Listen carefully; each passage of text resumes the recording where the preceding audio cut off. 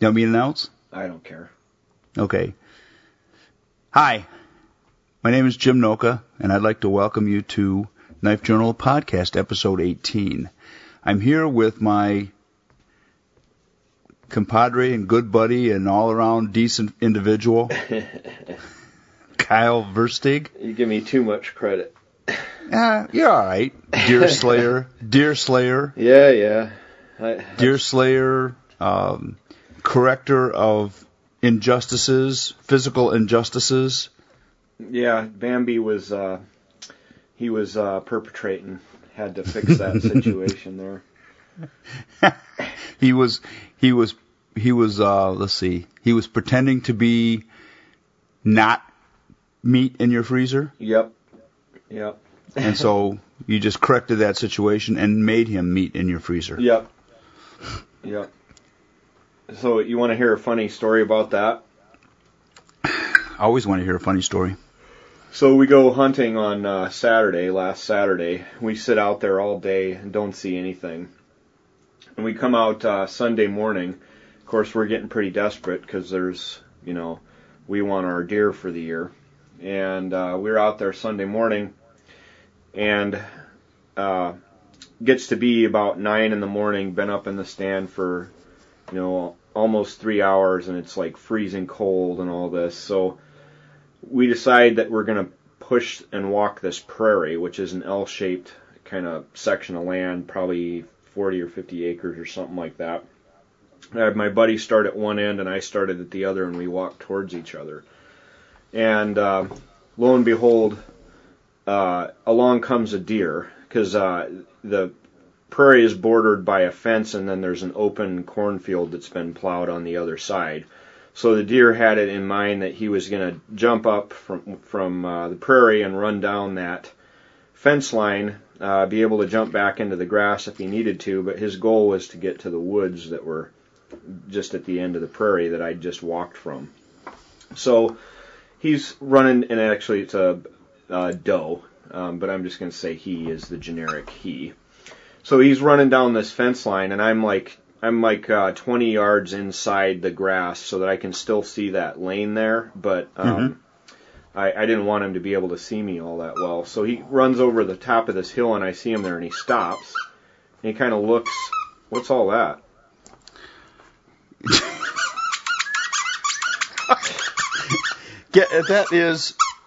That is Stormy with his little milk cow that's got a squeaky in it that I wish he would pull it out. Go on. Really? I thought we tried to get all of these miscellaneous noises controlled today.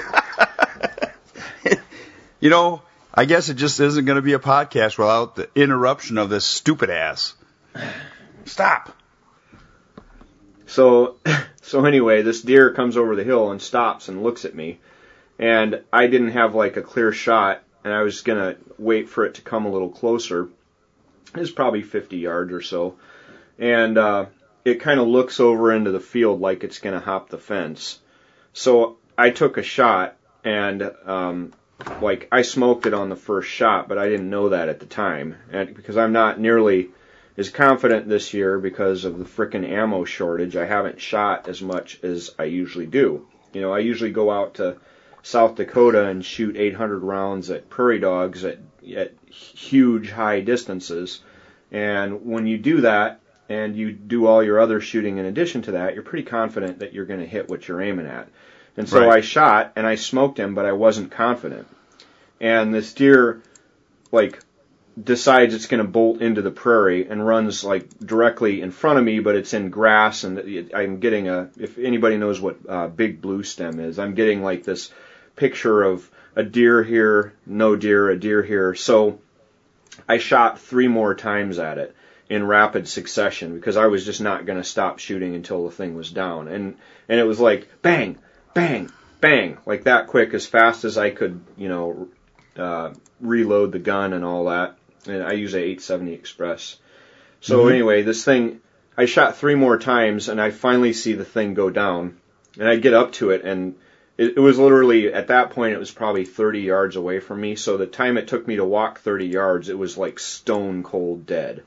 And it had So I'm looking at it, and you could drop a beer can through the first shot that I made, right through the heart and lungs. But the stupid thing kept running, and I wasn't confident in my first shot, which that's on me. So we got to, and I looking at him, I didn't think I hit him anymore, which was surprising. But then I go to skin him. I'm skinning him out, and I see that out of those 3 additional shots, I hit him twice more. A running deer. I hit him 2 more times. And it's funny because I was like joking with my uncle that I was going to blow his little Bambi leg off if he walked in front of me. Well, one shot hit him just behind his rib cage, and the other shot blew his back leg off. Not literally, nice. but it broke his femur, and that's nice. what brought him down eventually. So you can blame the ammo shortage in DHS for my shooting the thing 2 more times. But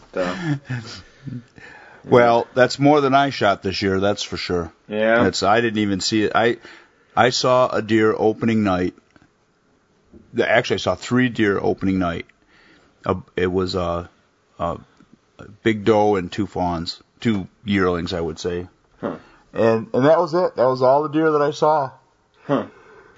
We have a couple housekeeping issues we should talk about. Let's see. I got a couple questions by email and Facebook and such. And one question came from one of my naughty cousins, and he's one of your naughty cousins. Yeah. And he's about my age. He's a couple years older than me, and he's like a bishop in the Mormon church. Like he's like shut up. No, he's like all churched up, and he's got. Does he have like 5 wives? No, they don't do that anymore. At least not the officially recognized ones. No, he's got 1 wife, but he's got like 13,000 kids. Right? Like, they just have a huge family. There's so many of them, you can't tell them apart. How do you know?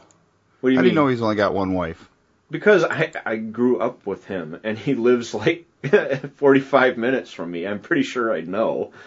You're going to offend the shit out of a bunch of Mormons here. Excuse my language. But no, they don't do that.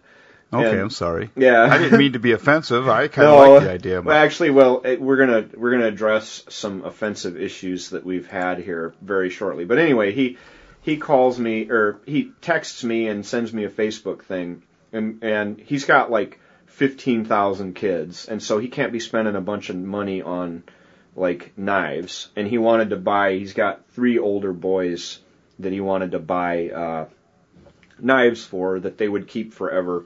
And they were going to come from his dad or my uncle, right? And so he's like, well, I want to spend about $50, and I want it to be something that they're going to keep and use and that will be useful for him. And his initial thought was he wanted something with a locking blade. And I'm like, well, you probably bought a knife when you were in late college, and you probably still have it. What is it? He's like, well, I was at the Fiesta Bowl or something, and I bought because he was in the band at University of Iowa, he played trumpet.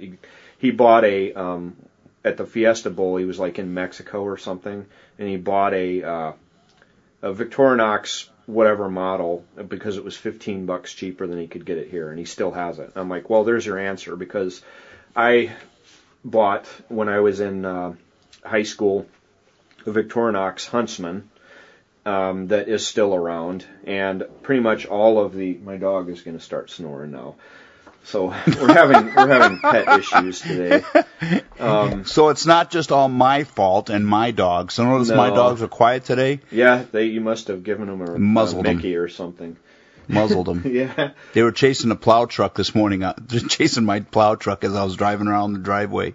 Yeah, they got plenty of exercise in. So what I told them to do was get 3 Victorinox Huntsman or 3 Victorinox Fieldmasters. Difference being that the Huntsman has a wine corker, and him being Mormon and them being Mormon, they're never going to use that. So probably the better option for them would be the Fieldmaster, which has a Phillips screwdriver on there. And it's a great, there it goes. Great option for under $50. I think you can pick one up for like $36 at most of the online knife places. So that was one question. Let's see. Another question that came from a friend of mine on Facebook. Just back up a little bit. You see, I never had a Victorinox that I carried in high school. That was my regular carry. I carried a Buck 110 in high school. Well, I did before that. But I've got a story about that Buck 110 that you're. And I still have that. I still have that. Well, so do I. But I'll tell you about my Buck 110. Those can be gotten for $50. Yeah, but I think they're going to get more use, I think they're going to get more use out of Victorinox Huntsman or Fieldmaster. At least I did, and I still do, because I mean, it's got all of the stuff on there, especially if you go camping. It's got a can opener, it's got scissors on there, and I use the scissors all the time, whereas the Buck 110, it's a knife, and I like it, but it doesn't have quite the utility in my hands that a Victorinox does. So, I mean, 6 of one, half a dozen of the other. If it were me, I would get them the Victorinox knife, as it's something they'll keep forever and use forever. Let's see. The second question I got was from one of my Facebook friends. He probably doesn't want me saying his name, but he's got a bunch of different questions. But the one that I'm going to answer right now is he says the second thing is more of a personal issue. Namely, I have dirt time, but a huge limitation was in the quality of gear that was often one size must fit all. At this point, I'm learning more about quality gear and its selection. The biggest problem is the gear carrying methods, or simply put, backpacks. You've been a lot of places that you can't baby your gear. So how do you choose what size is enough to not overpack? Do your packs get used for multiple things, like different EDC, day hikes, longer trips, etc.? Or do you have separate ones for each of those? And what brands can you recommend based on your experience? Well, I'm going to do one better than that.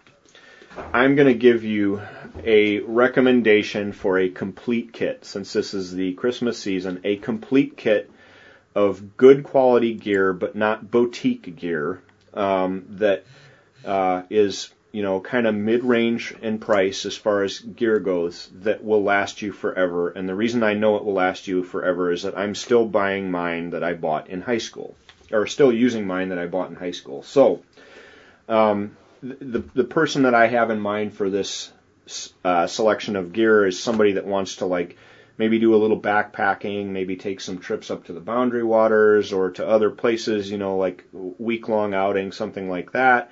Maybe do some car camping, some overnighters, things like that. So for a tent, I'm going to recommend a Eureka Timberline 4 tent, which comes in at $179, and they last forever. Thing you have to do is make sure that when you're done camping with it, that you set it up in your basement and let it air out so it doesn't get mildewy. You should do that with all your tents, not just your Eureka. Alternatively, you can get the 2-man tent, which is $139. It just depends on how you think you're going to use it. I'll tell you from experience that the 4-man tent is actually a 2-man tent, and the 2-man tent is actually a 1-man tent.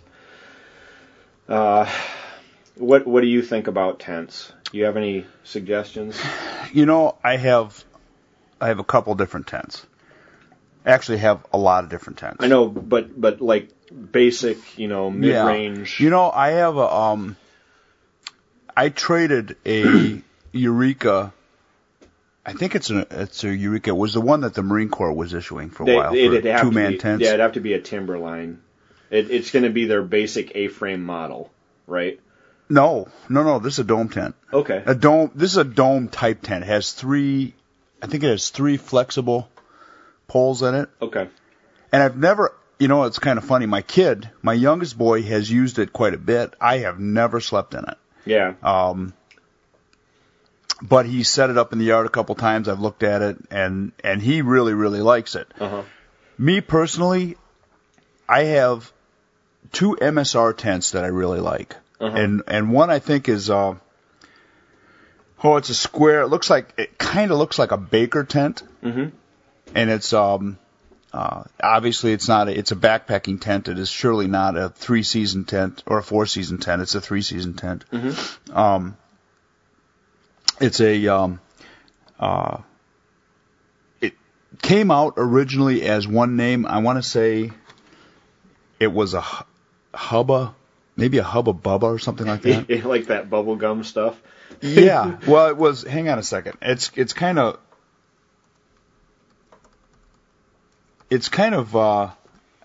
one of those things that I like the tent. I've always thought it was kind of a cool tent. It's not a Hubba Bubba either. It's a shoot. I'm looking at the images so I can see which one it is. It's a square box, and it's a 2-person tent, and it's just not 2-person that you want to. I mean, if it's raining, you're kind of stuck in there. Yeah. So it's not that big. Yeah. So if you use that in conjunction with another fly and it was raining, you'd probably be a lot more comfortable. Yeah. And you know what? I'm zipping down through here and I'm not finding one damn picture of the stupid tent. Huh. That's just annoying. But it's a nice lightweight. It's a square box basically. Okay. And there it is. There it is. They call it the missing link. And if you get a chance, look at it. It's kind of a nice tent. Very simple to put up. 2 poles. You can use tracker poles to set it up. And it's actually quite roomy. If you're by yourself, it's got a lot of room in it. But if I'm by myself, I have another one called something wing by MSR, and there's no floor in it. Oh, so it'd be an E-wing or something like that. Yeah, that's just a sil nylon tarp, basically. Yep. Yeah. But it's got spots to put, stuff in. But the other one is when you pack it up, it's about the size of a pair of shoes. Uh-huh. Yeah.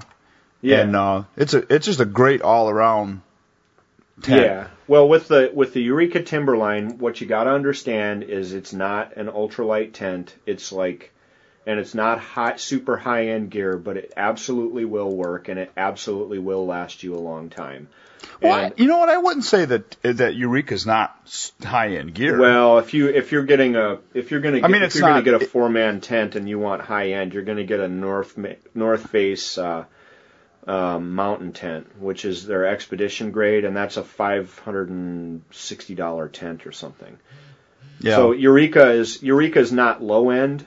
It's more like, I would say, middle. I don't think you can buy them at Walmart. No, you can't.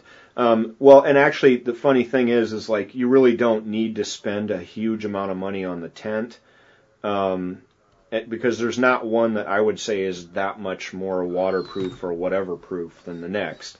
Right. And in fact, and that's the whole key. To me, I would rather have a really good sleeping pad. Yeah. And a really good sleeping bag. Well, and I would rather have a hammock and a tarp, to be honest. Yeah. But we're talking, beginner. Yeah, your ass would freeze you would freeze your ass off up here in a hammock. Oh, you can't. I wouldn't do it in the winter. Up there, what I'd do is I'd have my tarp and I'd have my sleeping pad and I'd set up a little tarp and I'd have a long fire lay and I'd be toasty warm. So that's my thoughts on tents. For no nonsense, no bullshit, no 101st Chairborne recommendation. This is the real recommendation, and they're not paying me. So did you say 101st Chairborne? Yeah, the internet commandos. That's funny. Anyway, so that's the tent. I will say that you can do just fine with a Walmart tent, because a Coleman $20 Walmart tent went all the way across South America with us. So. Right. You're fine with and those Coleman, and to be funny about it, the Coleman tents, if you were going to pay $20 for a tent and use it for 2 weeks and then throw it out, Yeah. You don't have to. Anything more than one trip out of it is a pretty good value. Well, this stupid Coleman tent went all the way across South America. Yeah. A whole year, and that's not easy conditions. I mean, that's Nope. like the real deal stuff there. Okay, so now moving on to a sleeping bag. You're probably going to want to get a sleeping bag. My recommendation is to go with Slumberjack and pick a bag that's going to meet your likely climate requirements. Okay, most of them are under $50, and their most expensive one is under $100. And it also get a depends long on one. Get a real long one. Get it for like giant-sized people is what I would say. And it also depends on what kind. You got to remember, what are you going to be doing with it? Are you going to be packing it? Yeah. Are you going to be carrying it in a car? Are you going to be carrying it in a polk? Right. Are you going to be dragging it behind you while you're snowshoeing, cross-country skiing, snowmobiling? You got to, really identify what it is you're going to, the type of temperature that you're going to be in. Likely scenario, likely stuff, but your max out of pocket's going to be $100. Right. And you're going to get a thing that lasts forever. And how do I know that? Because the one that I bought in high school is still my usual sleeping bag. If you want to spend a little bit more money and you want something that's very, very versatile and will be good in any kind of conditions that you're ever going to camp in, from jungle all the way through Arctic. And again, how do I know that? Because I've been there, I've done that. And you get the military sleep system. It comes with a stuff sack, and then it's got like two or three different bags, and then a cover. And that's good all the way. One of the things that you have got to remember with that is this. You got to get the absolutely biggest one that they make, because they run small. Yeah. And that's the other thing. The bivvy not so much, but the system, I've never been able to use it with both bags in the same bivvy. Yeah. It's always been the black bag or the green bag in the bivvy. And what I've done is, if it was cold and I was using the black bag, I would put a whoopee in with me. Yeah. Yeah. But, and that's what I'm going to bring on our little thing. Our trip. So that military sleep system right now, there's tons of them on Amazon. Here's one that's new in bag for $167. Okay, so if you want to is spend that all three bags? That's everything. It's the 4 piece. It's got all the bags, and I own 5 of them. I own 5, one for every single member of my family, because it is the thing. As far as that bivvy bag is actually. I was talking to my kid about this, and he said that his whole unit would go out, and they wouldn't. That's all it would take. Yeah. Was a bivvy bag and a whoopee. Yeah. That was it. They didn't take anything else. Yeah. And they were just fine. Yeah, and it's you're. Yeah. The bivvy bag is Gore-Tex, by the way, and you can actually lay in a puddle of water with it and fine. Not get wet. And again, I know that from experience. Yep. So if you want to spend a little bit more money, get the military sleep system.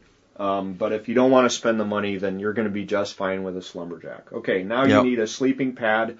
And I used to be all crazy about the, what are those things, the ones that you blow up? Thermarest. Well, and I still use them, but when I'm doing longer trips and where I have to carry all my gear, I just get a Walmart blue foam sleeping pad. So you're under $10 for that. Okay, now. And you can actually go to an Army surplus store and get those isomats. Yeah. For like $5. Yeah, if that. So if you're going to do a long trip where you're going to have to carry all your stuff, then put the emphasis on weight and get the Walmart or the whatever. Just get a foam pad. If you're not going to have to hike, overly long, it's probably worth it to spring for and carry the extra weight of a Thermarest. Any thoughts on that?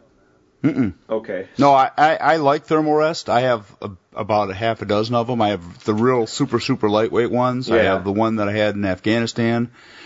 I've got some older ones that I still use. they're black. I don't know how they're sized, but they're. And then I actually have one from Gander Mountain that's not a thermal rest, and it's actually the one that I put on if I have a cot available to me. I'll use that one. Like if I'm going somewhere where we're going to be sleeping on cots, I'll bring that pad. Yeah. Because it's a little bit wider and it fits on a cot really nice. And I'm surprised, because a lot of times cots, they have metal stuff. They don't get the best.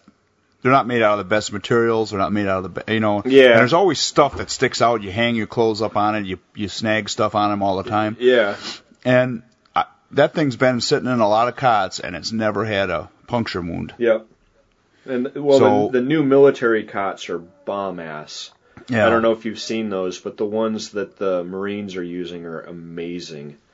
Yeah. At least the ones that I saw in the Philippines. But yeah. No, we had plywood. Yeah, well. I was sleeping on a fucking plywood. So plywood and all in Afghanistan there was no box spring, or there was no tops of mattresses. Somewhere in the world there must have been shipping containers full of just mattresses, because every place that I went had a plywood bunk and a box spring on top of it. Everywhere. Box springs. That's funny. Yeah, that was your mattress, was a box spring. I was like, what? No, I don't think so. Yeah. I'll sleep on the plywood. Yeah. So next, moving on, I'm going to recommend that you buy a Svensaw 21-inch model, which will cost you $36. It's a bow saw. I'm recommending that. Any other thoughts? That's the one that's aluminum and folds up. Folds up into the handle. I still have my original one from high school, and I still have my original Thermarest. And you don't even have to. And to be honest, you don't even need anything that fancy. If you think 30, what did you say it was $36? Yeah, $36. You can think if $36 is too much, you can get a cheap ass one, and you know what? It'll work. Fine. You just be more uncomfortable to carry. Well, and then if you want to go super cheap, just buy the saw blade and make a frame when you're out in the woods. And I've got videos on how to do that. And you know what's funny is you can go to like these dollar bins at Home Depot or Tractor Supply, and you can find a little bitty saw that's like got a 12-inch blade on it for like $5, $4, something like that. Yeah. And they're not great, but you know what?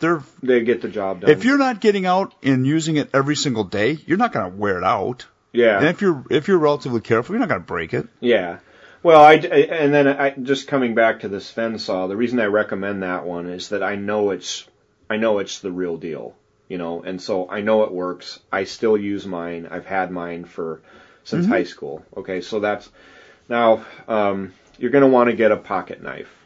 Okay, I'm going to recommend the Victorinox Fieldmaster. You're just a Victorinox nut. Well, just for just for certain things, because mine was the knife that I used up until and I still use it but up until like a few years ago, I never used a fixed blade for pretty much anything, So yeah, I used a Victorinox Huntsman. I like the Fieldmaster a little better because instead of the corkscrew, it's got a Phillips head screwdriver on it. You have a recommendation? For a pocket knife? Yeah. I like a Case Camper. Yeah. I mean, 6-1/2. Again, like you. I want to be different. Yeah, you can't go wrong. Different. Like a Case Camper, that's the one with the spoon and fork on there, is that? No. The one that looks like a Boy Scout knife. Okay. It's got a spear point blade. It's got a leather punch. It's got a. Yeah. It doesn't have the stuff that a Victorinox has on it, but okay. It's more in tune with like a Spartan. Yeah. Okay. Here it is. The Junior Scout knife or something like that. Yeah. And then they also make one with the fork and spoon on it. I actually had that knife. Oh yeah, those are nice. I loved that thing. So hobo knife. You're gonna want a pocket knife. There's lots to choose from. Just choose something that you like. I like the scissors. And you don't have to spend a ton of money on that stuff. Yeah. You can go Victorinox, you can go yellow Delrin handle on a case knife. You can go yellow. You can get a Henkel's or one of those other brands and yellow Delrin handles. And you know what? You're going to get a tough, reasonably priced, that fully functional pocket knife that you can do a lot of stuff with. Yeah. The thing I would also recommend though is that you get one that has a can opener on it. Okay. Mm-hmm. So the knife that you're actually thinking of, the Junior Scout pocket knife, that one has can opener. It's got an awl. It's got a screwdriver, bottle opener, and a blade, and that's plenty of knife. But it's a little more pricey. It's about $66. But again, I like case, so I'd pay that. Do they make that? Do they make that in a yellow Delrin handle, or is it like black? It's bone. The one that I see is a bone handle, but I mean, you can get them. They're a dime a dozen. You can get them pretty much anywhere, and you'll be able to find a handle that's to your liking. Let's see. So you need a knife. You're going to want a mess kit, and however you do that is fine. I started out with like a Coleman mess kit, and they still are great. They still work. You can use them to cook, but mostly you're looking for the ability to eat some stuff out of a communal pot. That's going to run you about $12 at Walmart. Mm-hmm. If you're going to camp with a group of people and you want to cook in a very efficient way for all of those people, I'm going to recommend that you get just a kettle, an aluminum kettle with a bale handle.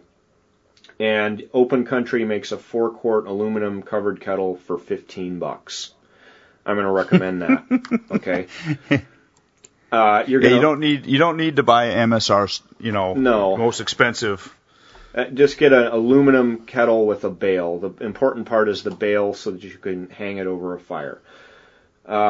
Take a fork and spoon from your kitchen. If you want to splurge, get a Snow Peak titanium spork for $9. You're also going to want a spatula. You can actually get a plastic one too for like $2. Yeah, I know, but I'm just saying if you want to splurge, if you want to do it for free, just take it out of your kitchen. That's what I used to do. I never had anything special. Your wife will get upset with you though. Yeah. Get a spatula that has a metal blade on it. So one of those cheap Walmart spatulas with a metal blade, a little bit of the handle is metal, and then a plastic handle on it. The one I have is actually wooden, and it's teeny. It's like a miniature size griddle spatula. Yeah. It's about this big. It's about literally about. Yeah. The blade on is like probably 2.5, 3 inches long, and then the handle is like a regular size handle, and it's wooden, but it's small, and you can get solid ones or you can get slotted ones, and they work wonderfully, especially if you happen to get a mess kit that's miniature sized. Yeah. Because this stuff it's not like cooking at home. Unless you're going to cook in that pot. And again, you can make the stuff. Like we always, I'm just saying for somebody that just wants to go out, okay, and not be encumbered with having to do a bunch of stuff. But we just take a green branch of something and just make a big spatula or make a big spoon or stirring implement to stir our stews or whatever. So all it takes is a green stick. Yeah, just don't get a bunch of bark in your stuff, and you'll keep everybody happy. But again, just trying to make it so that everybody's got a good general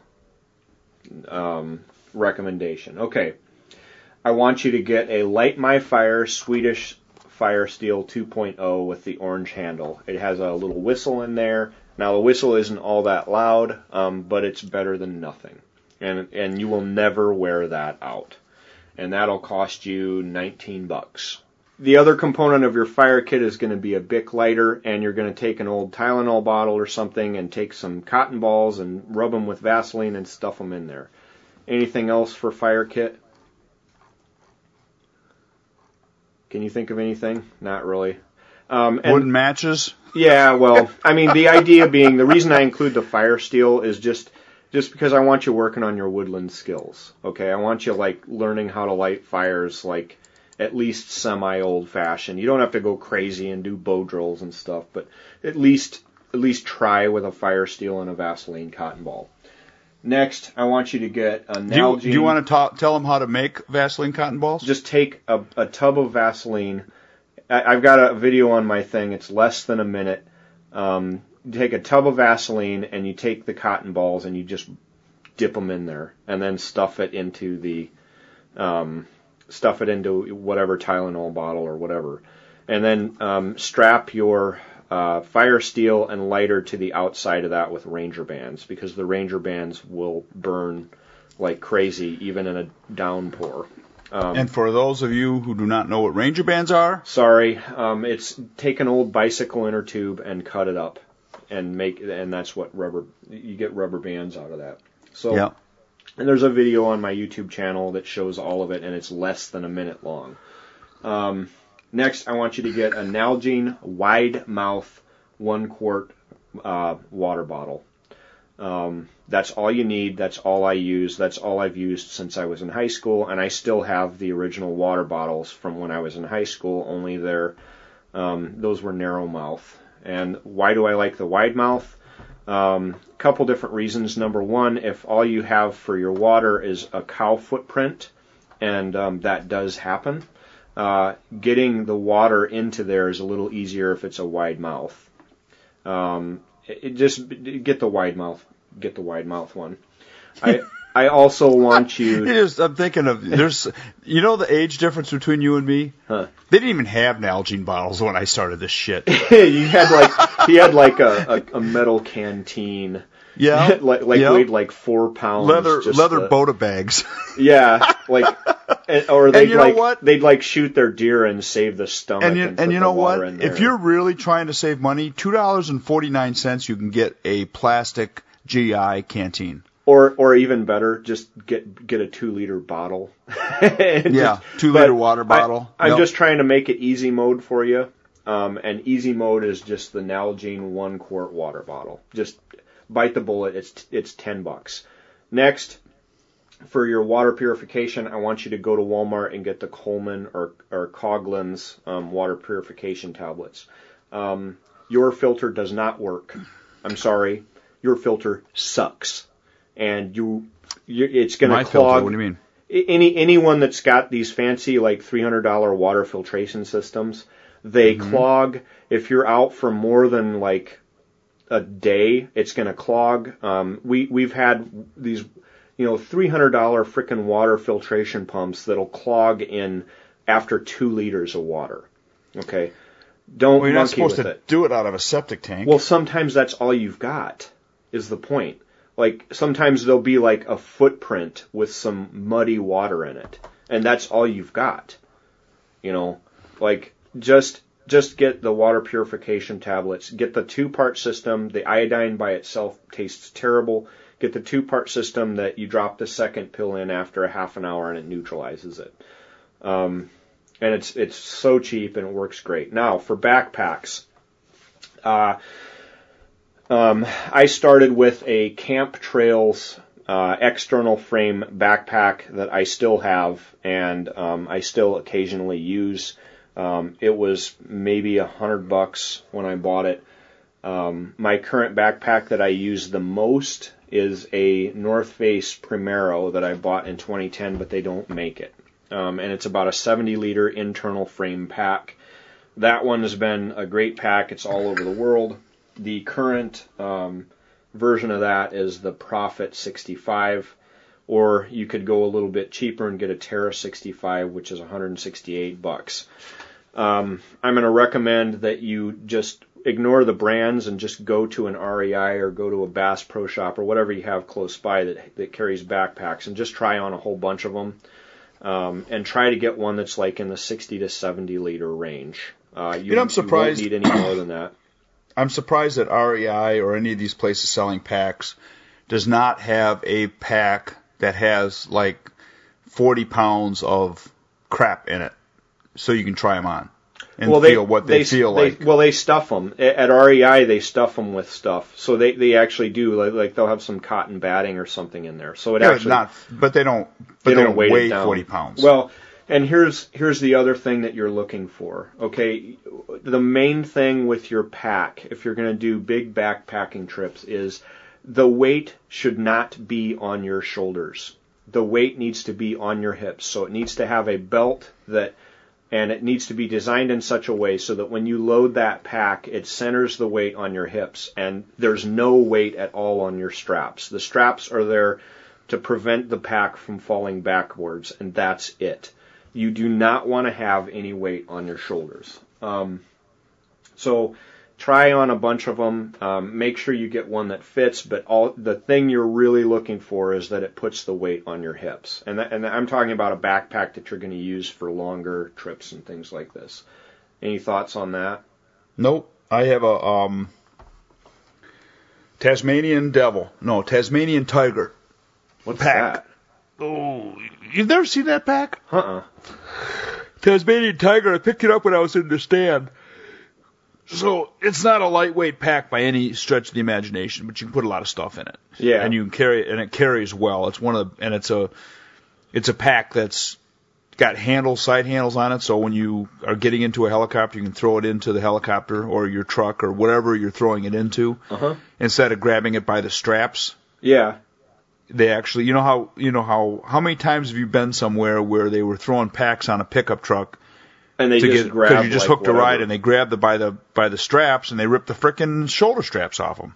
Yeah. Happens all the time. I can't tell you how many times that happens. Yeah. And so this company actually sewed grab handles onto the side of the pack and onto the top of the pack, and so you can grab it and throw them. Yeah. By the handle instead of by the straps, and it works real well. And it's actually a comfortable pack. Like I said, it's on the heavy side and it's on the pricey side. Yeah. But if you're in those kinds of environments where it's going to be drug a lot, and it's going to be piled up on top of crap, and it's going to be, it's a whole different ball game than if you're just trying to, meander through the woods on a certain trail for a period of time. Yeah. It's not going to be in the same kind of environment, but, you probably could carry an extra can of beans with the extra weight that this thing has on it. Yeah.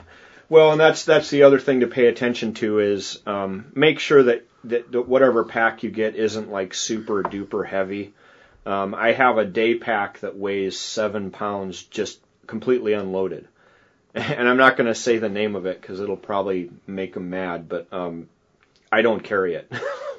Yeah. If you're looking for a day pack, or if you're looking to go ultralight, I've actually packed out of this pack for 3 weeks before. I have a Maxpedition Vulture 2, I think is the name of it. But I love that pack. And, I'm real fond of. You know what I'm real fond of for a day pack? I'm fond of Snug Pack. Okay. The lightweight. Actually, I have a Snug Pack Bergen rucksack.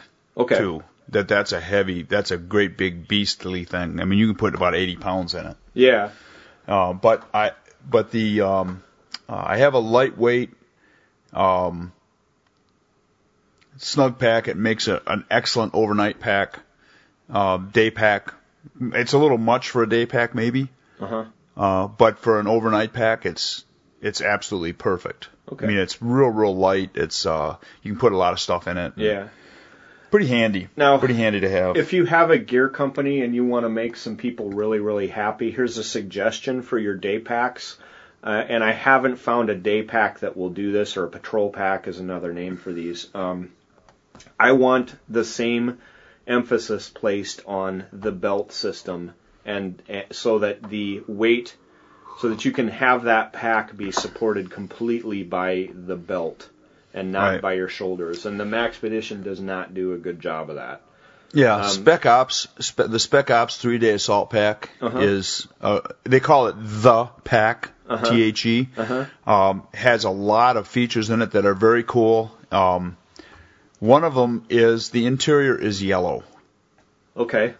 So when you open it up, it doesn't look like a black hole. Oh, that's nice. Giant maw.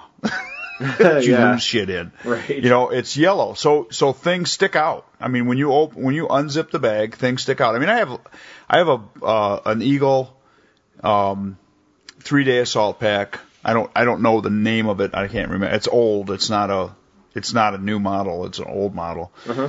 And I really like it quite a bit. But it's black. And when you open it up to look for something inside, it's black. That's a good idea. And it's dark inside there. Yeah. So you end up having to fumble around for stuff, that's not. It's like that falls into the smaller stuff goes to the bottom of the pack, Yeah. And the Spec Ops pack is kind of nice because while it's the same size, it's the same opening, it's the same, everything is the same. You just can find stuff easier in it because it's yellow on the inside. Yeah. So even if you put a little light in there, it really reflects it quite a bit instead of just absorbing it into nothingness. That's cool.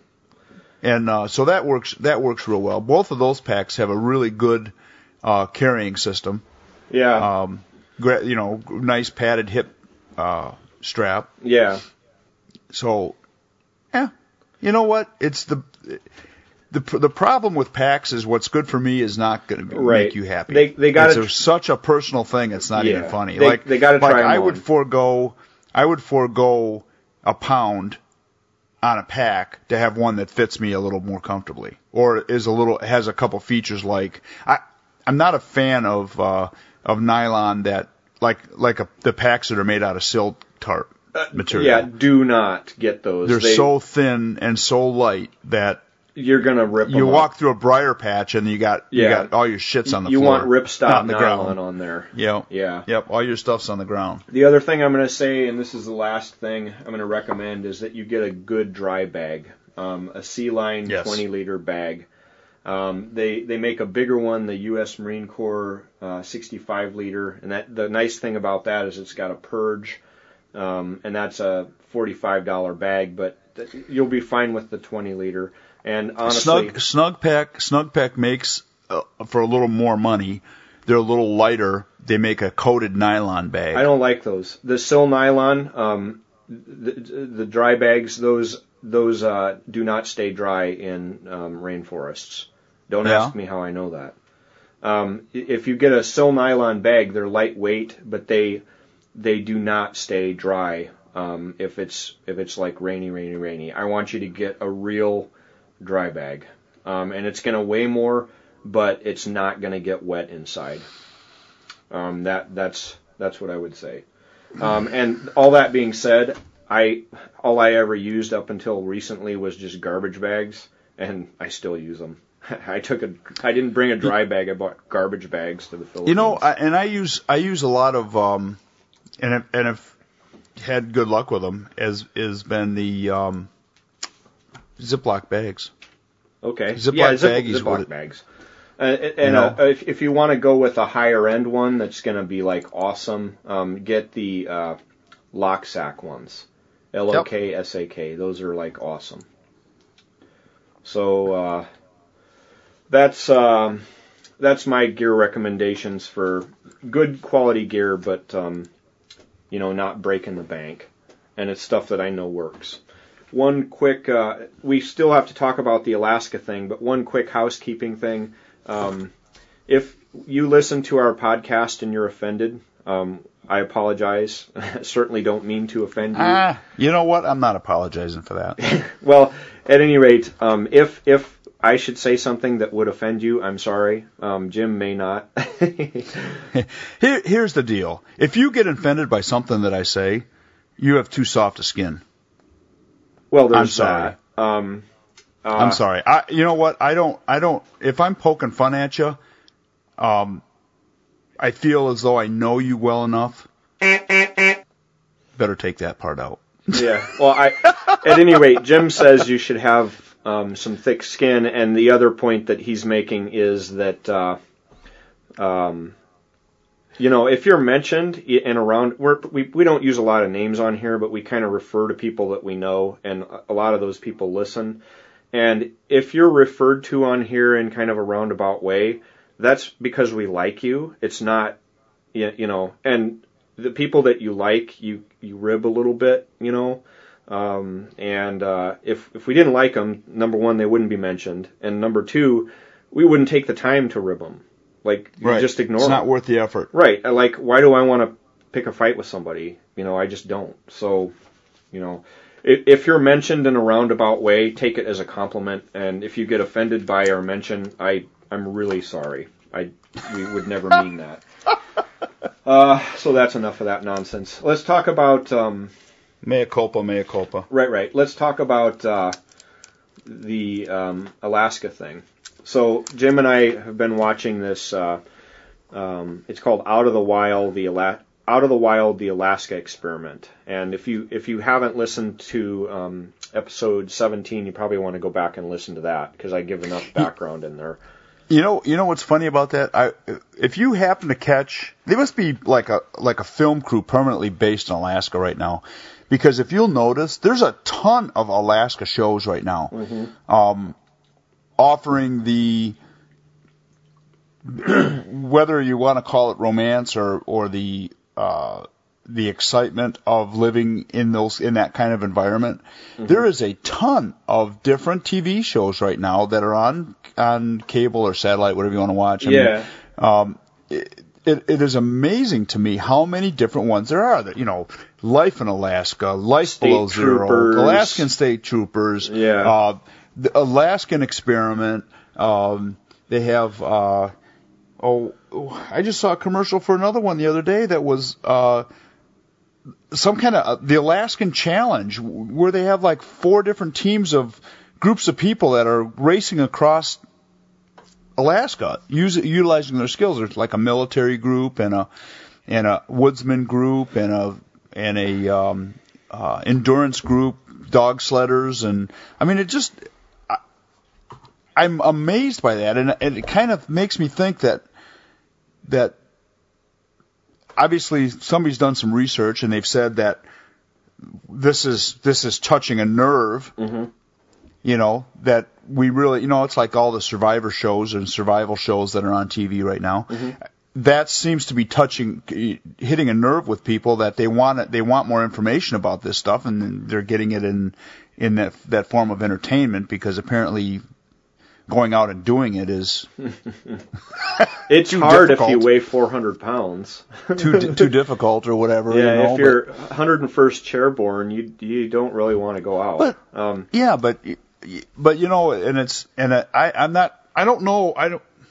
don't know what the conclusion of that is. What does that actually mean? Does that mean that we're longing for something that we threw away, that we grew up with, that I grew up with? I know that I grew up with it.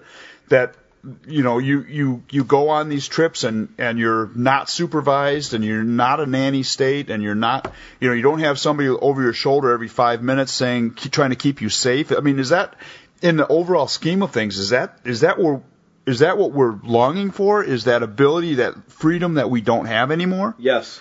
I mean, is that what this is transpiring into? Here's what I see as the appeal specifically of Alaska. Okay. I like going into real wilderness. State parks are great. National parks are great. Big stretches of land that are available in the United States, public land. That's all great. But big wilderness where it takes 2 weeks to hike in there and 2 weeks to hike out. I like big wilderness, and to get that. I've flown kind of all over the world. You can find that in jungles, and in South America is my main kind of thing. But the thing that's attractive about Alaska is it's big wilderness, and it's still the United States. So you're still covered by United States law, but it's still big wilderness. And when you say big wilderness, I mean that truly is some place that you can go and get lost in. Yeah, there's no way that you're gonna. You can not only get lost, but it's big wilderness that you can die in. Mm-hmm. Oh yeah, a lot of people die without any trouble whatsoever. If you don't know what you're doing and you go up there, you're gonna die. Right. There's nothing romantic about it. It's But back to my initial statement, though. What is the appeal here? Are we as a population just longing for that type of freedom? Yes. I mean, I look at that and that's kind of what I get out of it. It's almost like, okay, we're now to an absolute nanny state where we want cameras on us all the time. We've got, I live where I live so that I don't have to deal with a lot of that stuff, but it's coming here too. Yeah. I mean, where you have a rescue is at a push of a button away. No matter what you're into, rescue is at a push of a button away. And, where I grew up was not in the wilderness, but we never had the kind of people over our shoulder that we have today. Yeah, you're monitored back in that and environment. watched. And my whole life is spent trying to get away from having somebody over my shoulder. Yeah. And I wonder and that pushed me to Northern Michigan without being fanatical about it. If I was 25 today, there's no question I would not be here. I would probably be in Alaska or in the Yukon or something like that because I would not want to grow up today having somebody over my shoulder every second of the day. Yeah. Somebody reading my emails, somebody listening to my phone conversations, listening to I think we've gotten to the point now where we're starting to see pushback. Yeah. And maybe this is the first step. All of this entertainment that involves living off the grid. Well, and the other thing is part of, America is different. America is exceptional. And when I say that, I don't mean that America can do whatever it wants to other countries of the world, which is what most people take American exceptionalism to mean. Mm-hmm. America is exceptional because when our ancestors came over here, there were people living here already, but when our particular ancestors came over here, it was basically a wide open country, and they were fleeing the kind of nonsense that we're dealing with today, where everybody knows your business and everybody's trying to tell you what to do. And it started out as there was no such thing as classes. There was no such thing as royalty. You didn't have to bow down to any king or any of this kind of thing. You were basically in the hinterlands, and in order for them to exert any control over you, they're months away, at least. And you can disappear into the woods, and they can't do anything about it. So we started out as basically a classless society with no royalty, no pre-monkey business wealth, all of that stuff. And we expanded westward, and it took, in order, imagine you're in the in the 16 and 1700s, and with that technology, and they say, okay, you need to go west and set up a farm in Iowa, where there are no other people like you living. There may be hostile people there that want to kill you. Imagine what it took to do that. That's why we're exceptional. What other country in the world has that kind of a founding? None. Because they've been around forever. And at this point, they have these societies that are thousands of years old that have basically classes set in stone. And if they're no longer on royalty, they're on some sort of a collectivist system, which, again, it's still classes set in stone. There's the government, and then there's you. And we're exceptional because we never had that. But we're drifting more towards it, unfortunately. And I think what people are reacting to and what people are really excited about the wilderness for and all those sorts of things is we're like, look, we're sick of this crap. We don't want you telling us what to do. We want to go out and we want to branch out. But the problem is where are you going to go to do that? Right. There's very little. That's about it. Yeah. Alaska. And even then, you're still part of the continental United States. Right. Or not. Right. But you know what? It's still continental, but it's like there's a disconnect. It's not the lower 48. So, but you're still very much under the control of the United States government. But you have the potential of living off the grid up there like you don't anywhere else. All right. Well, you know what? And to be honest about it, you're under the thumb of the U.S. government, but it's a lot more difficult for them to figure out what the hell you're doing. Yeah. When you're disconnected like that, right. When you're unplugged. And if they try to enforce something, again, if you're a one week hike back into the wilderness, what are they going to do about it? Number one, if you do something up there, they're not going to know about it. And if they do know about it, it's an enormous effort to do anything to do anything to you. Right. You know, that's what I think is. There is still a very strong independent streak that runs through people in the United States, because all of the weakling, sissy, wannabe part of a big, collectivist group, most of that got left in Europe. And the people that came over here were they were different. And a lot of that kind of mentality and makeup still survives in Americans today. Again, a lot of it's gone, but it's still out there. There's and I think that's who's probably watching these shows. Yeah, and I also find it intriguing when you go and you visit a lot of places in the U.S. where you go to the bigger cities, and how these people have no concept of any of this material that we're talking about. You're looking at parakeets. They so totally desire to have somebody babysit them, and I'm not talking about people that are on assistance but they, these are usually like white collar people that think that the government needs to be there to bail people out. The government needs to be there to help protect them from this or help protect them from that. The government does a really poor job at that stuff. The government does a great job at blowing shit up and making war. Right. That's what they do the best. They don't do any of the other stuff that they're trying. They fail miserably at because they are too big, too cumbersome, too many committees. It doesn't work real well. It just doesn't work real well. I mean, just figure what it took to get the new digital Army uniforms, ACUs, and they're horrible. They're horrible, and that's a classic example. Yeah, classic example.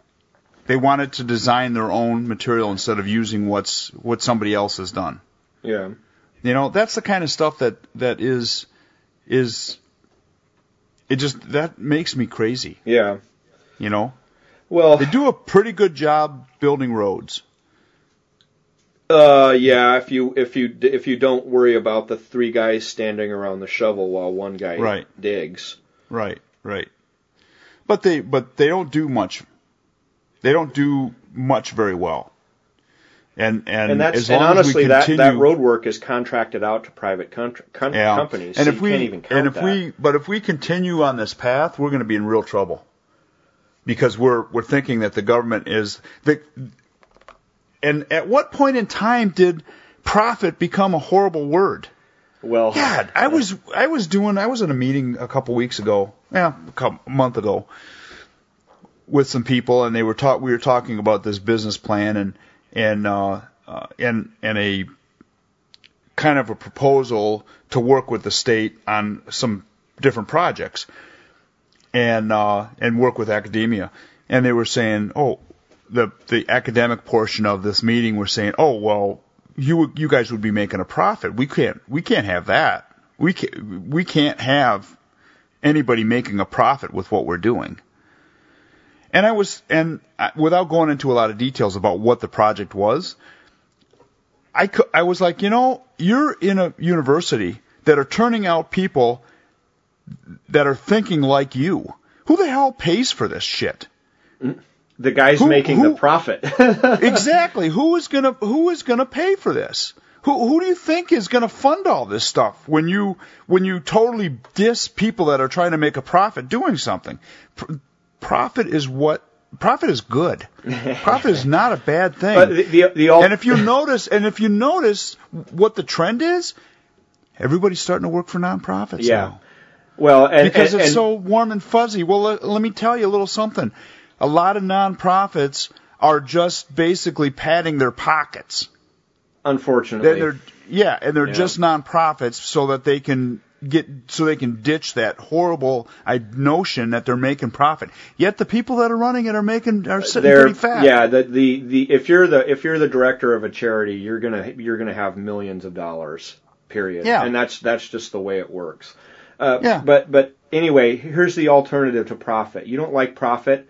Okay, well, let's go back to the way things were before there was such a thing as profit. Okay, you're a serf. Okay, you live on some land that's owned by a noble, and he tells you to work and farm all this crap and do all of this. And if you even so much as step out of line, they're going to burn you at the stake.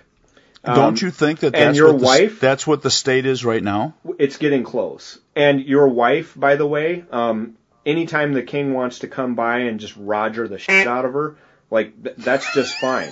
Okay, so you want to go back to pre-profits? Just remember, you're a serf. You're not going to be the king and the noble because you're not the king and the noble now. You know, if you're not the top of society now, you're not going to be then either. You know, it's people just don't even think about what the alternative is. And the alternative is on display in the rest of the world, okay?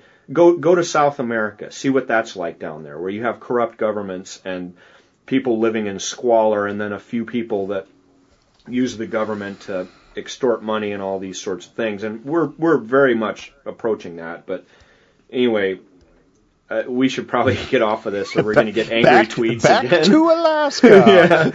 Okay, all you angry tweeters, just save it. We're going to move on. Back to Alaska. Anyway, so this... I'm going north to Alaska. Kind of north, the rush is on. Right. So episode 3 was called Porcupine Stew. And so far they've come 17 miles. And, you know, they're way, way, way into the trip. And that's about 80% of an expedition day in terms of miles. And the terrain that they were covering was not that difficult. But it took them forever to go 17 miles, which is an artificial thing in itself. And then on this particular day, they decide they're going to take a 3.5-mile trek through whiteout conditions. Why? Why did you get up and move a great camp on a day when there's a whiteout and then sit around on sunny days for days at a time? Okay, it's artificial. You know what? Stupid. You know what kind of got me about that whole episode, those episodes, and I'm not sure if they just didn't know the right formula to try to make this work a little better, or if it was, like I said, not really sure what the experiment was all about. But what I did notice is that every time that they were hoofing it, they basically put their heads down and just hoofed it.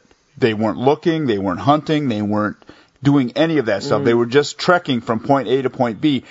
And if you're on an expedition like that where you're trying to gather food on the way, why the hell wouldn't you be doing it while you were moving? Well, then, and while you had movement, and that's really what we do is you're constantly looking. You see a bunch of monkeys or something. There's fruit.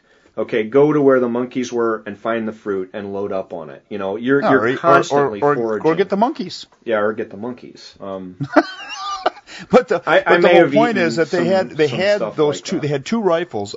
Now, in episode 3, they didn't have the big rifle yet, did they? Well, I'm getting to that. But okay.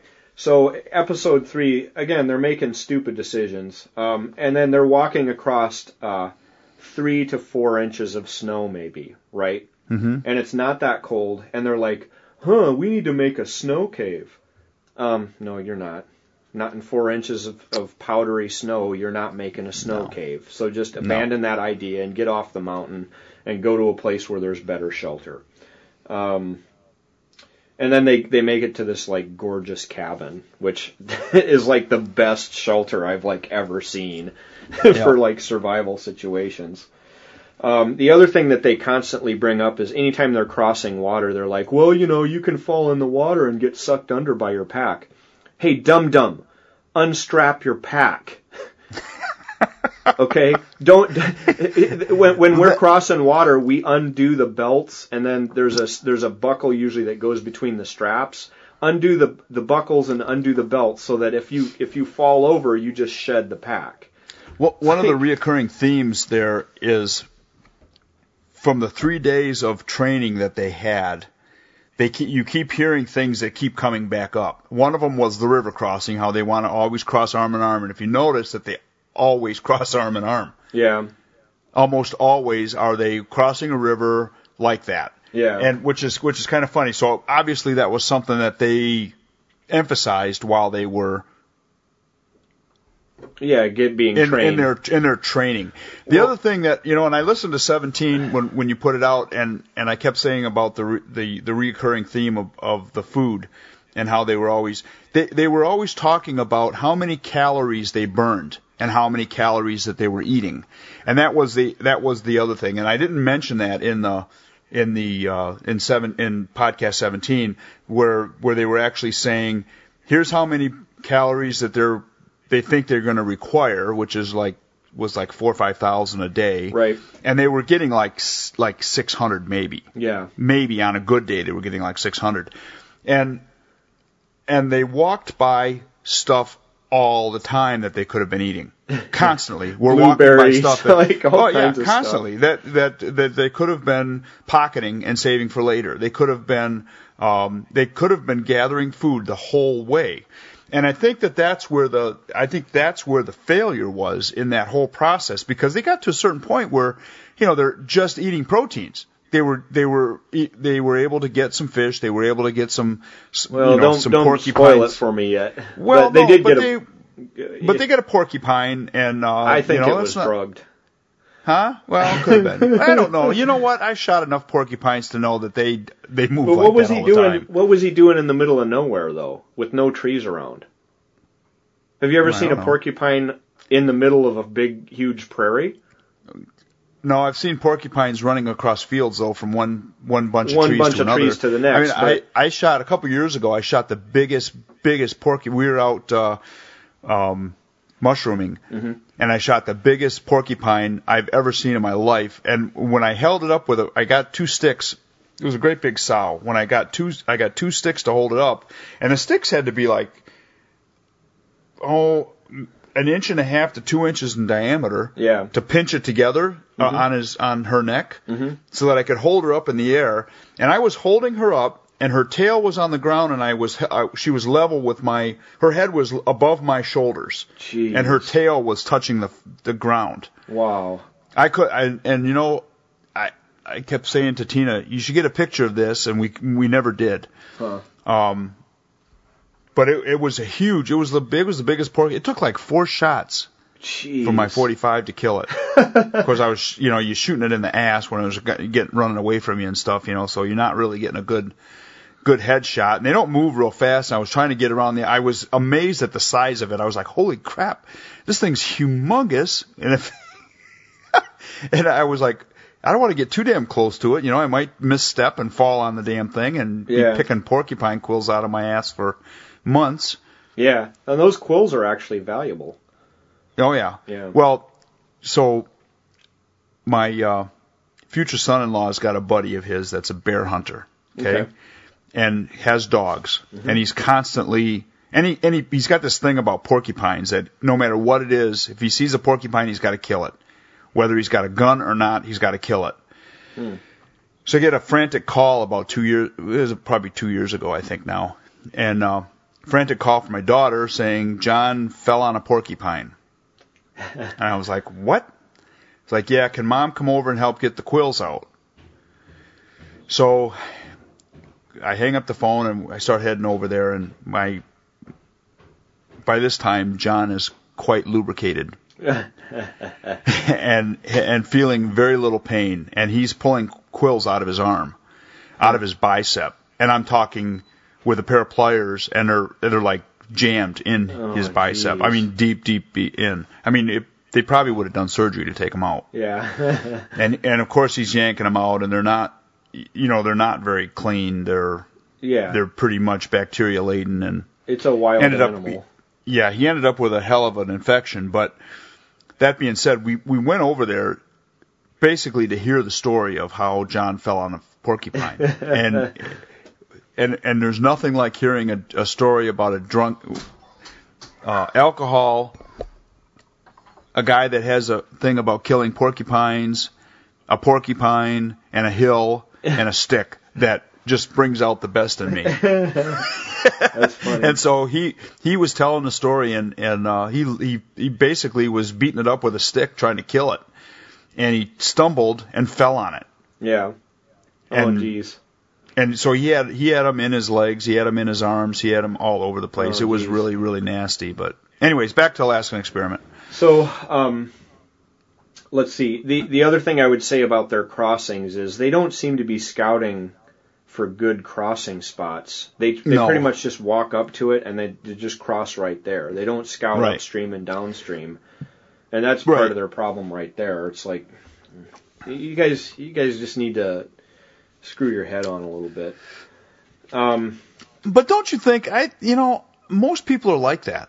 I do not believe that we are turning out people that have enough common sense anymore to make that trek and realize that there's better spots in the stream to cross than whatever you come up on. You're killing me, man. You're killing me. Like that's like you learn that when you're like 3. Well, what are you doing right now with our kids in elementary school? What are your kids learning in school? That they can't hit anybody. How to be good citizens, basically. Yeah, how to be good consumers. Right. Not citizens, consumers. Right. They're not allowed to hit anybody. They're not allowed to be hit, but they get hit anyways. Yeah. They're not allowed to bully, but they get bullied. Yeah. They're not allowed to fight back. They're just supposed to sit there like good little bunduses and do whatever the state says to do. Right. So you're turning out kids without any. I mean, as long as obviously we didn't, because we augmented that with our kids, or are in the process of doing that with our kids. But I'm the same way. My kids. And that's what I meant. You're doing that with your kids. I did that with my kids. I mean, you offset that so that and plus we're not in the city environment, so there are certain things that they just automatically become. Like there's a creek that goes through their schoolyard. I mean, they obviously know that there's a creek there, and they play in it and stuff. So, but you know what? They're not teaching that kind of stuff in schools anymore. Well, and then they're not learning it because they don't go outside. Well, my kids do, but I mean, It's pretty hopeless that you've got a group of people that comes to a river, basically a small river, and doesn't scout up and down to find a safer crossing spot. Right. That's just stupidity. I'm sorry. Right. And it's not. You can't say you're exhausted. They only hiked 3.5 miles. Okay, right. I can do 3.5 miles in a handstand, carrying a 60-pound pack. Right. Like 3.5 miles is nothing. I don't want to hear about how exhausted you were. I could do it with a handstand playing a harmonica while I'm going. That's awesome. Well, so anyway, that was episode 3. I just want to talk about the guns that they've seen. But you know what? Episode 4, they get a new gun. Yeah, but they didn't. You didn't talk about how they cooked the porcupine. Oh yeah, okay. So they end up shooting this porcupine, which I've never seen a porcupine in that circumstance that they were in. Okay, I'm calling shenanigans on it. Yeah. Like I just don't believe could be. it. But could be. They take this porcupine and they clean him. They looks like they did a real good job of that. That like somebody taught them the right way to do stuff. So they clean this porcupine, and the Asian girl takes the porcupine and makes him into a big stew. Smartest thing ever. Okay. Except they had no cattail roots or anything like that in there. Yeah, they could have done that. They maybe didn't know, but they did have some peas and stuff left over, and they had some flour to make dumplings and things like this. Very, very, very, very smart way of eating, which is why I suggested that 4-liter aluminum pot with a bail and a lid. Okay, that's going to be the best way to cook for a big group over a fire, and they do a fantastic job of that. The other thing I noticed at the end of that episode is that they are working a lot better together, and they're now, starting to get it. Did the 3 guys pop smoke already? No. On the episode the guy that was the guide, the fisherman, and the hunter, they're already gone. They popped smoke already. Okay. Yeah. They did that on episode 2? Yeah, they were gone in episode 2. So yeah. Yep. The next episode was episode 4, and they do a little bit of orienteering and go on a little hike, and they end up at a downed plane, and they're supposed to use the downed plane for the shelter. They did. It seemed like they did a good job of orienteering, and they got there and they were disappointed by the shelter. But like once they got to looking at it, the shelter that they built was actually very, very good. I thought that was I really, really liked the rock wall with the fireplace in it. Yeah, I mean that's not something they didn't build. That was probably, no, that was there. Yeah, but I thought that was tits up in the pool. Right, and they made use of it. And then the other thing that they're doing really well is when they have a shelter, they're usually working on improving it and maintaining it, because you have to be improving your shelter on a daily basis and maintaining it, and they were doing a good job of that. So in the plane they found a Remington 45-70, or no, it's a Ruger 45-70 Gov, so single shot 45-70 Gov rifle when it was scoped, thinking that they would see some big game and stuff, and so far they hadn't. This leads. I should probably mention the other gun that they have is a Remington 22. It's a double-barreled gun. One barrel shoots 22, the other shoots 410. And when I was growing up, we called that a skunk gun. I don't know what you called it, but in my opinion, for a survival rifle, it's really, really hard to beat the 22 410 combo. What do you think about that? I have one. Yeah, I mean, I have one, and I truly, yes, that's a rifle that I truly believe in. Yeah. I think that's one of the best survival guns that you can possibly get, is an over-under, because they use it. They use the 22 to shoot little gophers and whatnot, and they use the 410 to shoot ptarmigans and stuff like that. So I thought that was really good. Let's see. So what did they do? They kept the big guy, Dan, is like getting sick and all these sorts of things, and like eventually he taps out. Like he just can't do it anymore. And he was the guy that was carrying. He was hoofing most of the weight. Yeah, he was a big part of their team. But he just kind of wore down and eventually tapped out. In that episode, they also found basically a small lake that had some beavers living in there, and they decided they were going to try to snare them. And I thought that was pretty funny. Yeah, the way they were trying to go about that was hilarious. But I thought that was pretty funny. I thought it was clever that they went through the aircraft to get the cables and stuff out of it, though. Right. Cables and wires to make their snares. I did think that was clever. Had they robbed the ukulele? Yeah. Yeah, it might have had like nylon strings or something on it, though, that'd break in the cold. I guess you wouldn't know without seeing it. But so they got cables and paracord out of there, and they made some snares. I don't know who taught them that. But it was never going to be effective, and it wasn't effective. What do you think about how they were doing that? Well, I thought that was an abject failure. Yeah. And it's an attempt, and it keeps them busy, but I thought it was a waste of time. I need to take a break here for a second. Okay. So Jim had to take a little break there, and he was saying right before he left that he didn't think they did a very effective job with the snaring. but that it kept them busy. And it kept them busy, and I think that there's a lot to be said about things like that. I remember when I had a wilderness survival class years and years and years ago. Yeah. One of the things that I did was the 1 pound coffee can class, where we did it overnight, and it ended up being below zero, like 10, 15 below zero that night. But we did a 24-hour period. We were dropped off at 7 a.m. and we were picked up at 7 a.m. Yeah. And the only thing we could bring with us was the clothes that we had on and everything that could fit into a 1 pound coffee can. Yeah. Which is not very much. I mean, there's really not a lot. And we couldn't bring any food with us at all. One candy bar. Bring one candy bar. That was all we could bring. And one of the things that I did was I had brought a couple guitar strings because they're small and lightweight and they already had an eyelet in them, Yeah. And I ended up setting some snares, and I didn't catch anything.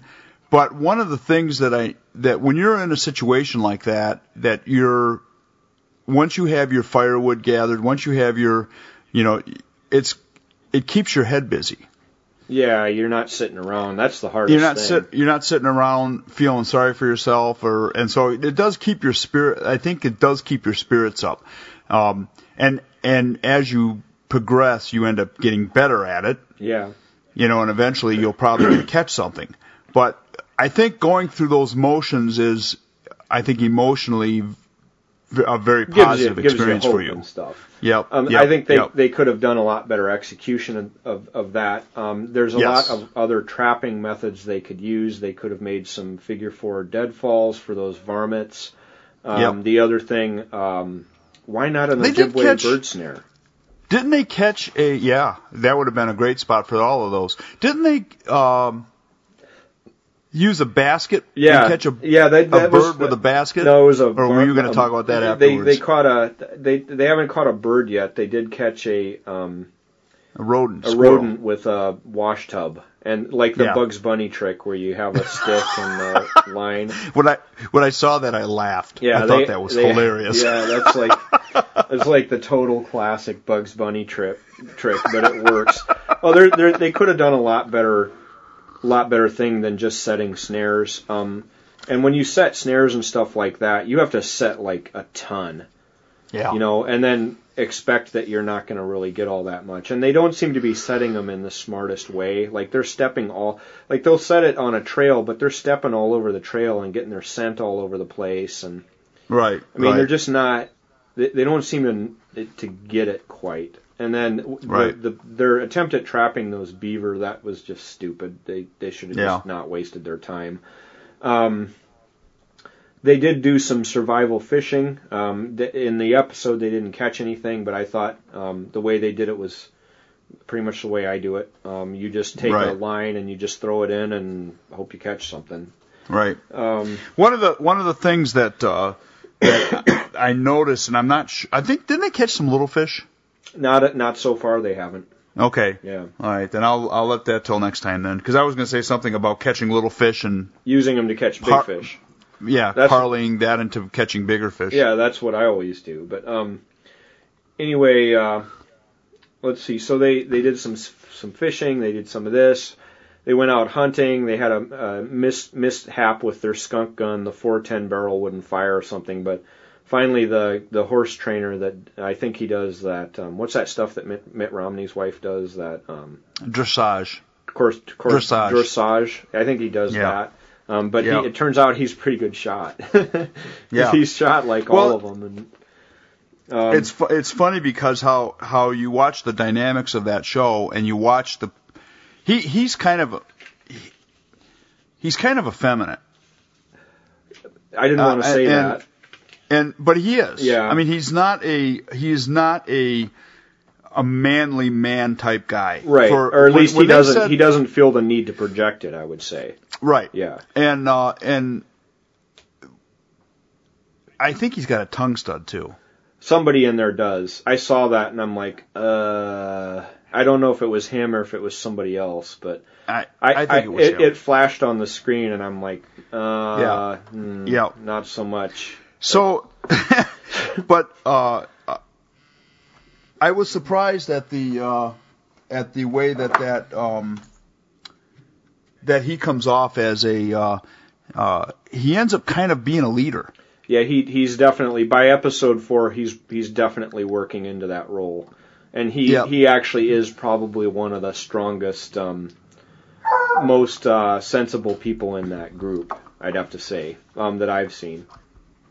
And he's definitely got his stuff together in a package, and it's getting better. I mean, so yeah.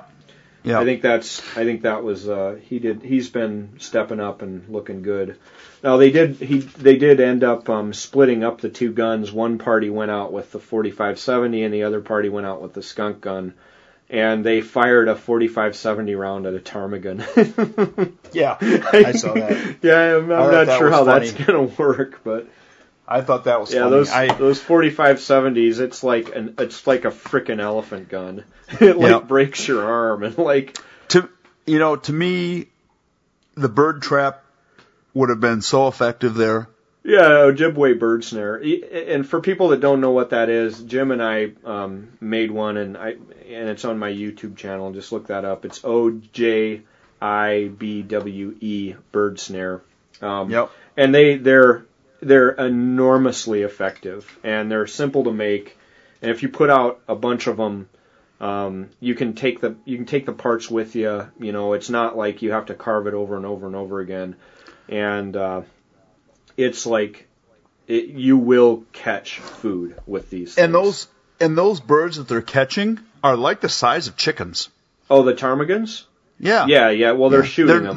They're not little birds. Yeah, I mean, they are big, pretty good sized big birds. dogs. And if you had, several of those things, like I said, to me there was missed opportunities because I think that they could have gotten some starches pretty simply. There, I mean, I've seen them as they're walking by. Yeah. I'm watching them walk by like wild edibles, and I don't know hardly anything about wild edibles, but I know a little bit, and just based on my little bit of knowledge, they're basically walking through a grocery store and just leaving everything there. So but that's what I was saying about the when they're going from point A to point B, they just pick a straight line and they put their head down and they just push through it. And if you're actually trying to travel along a distance that you're kind of in survival mode, but you have the ability to travel. I mean, most of the time, if you're in survival mode, you're in one spot.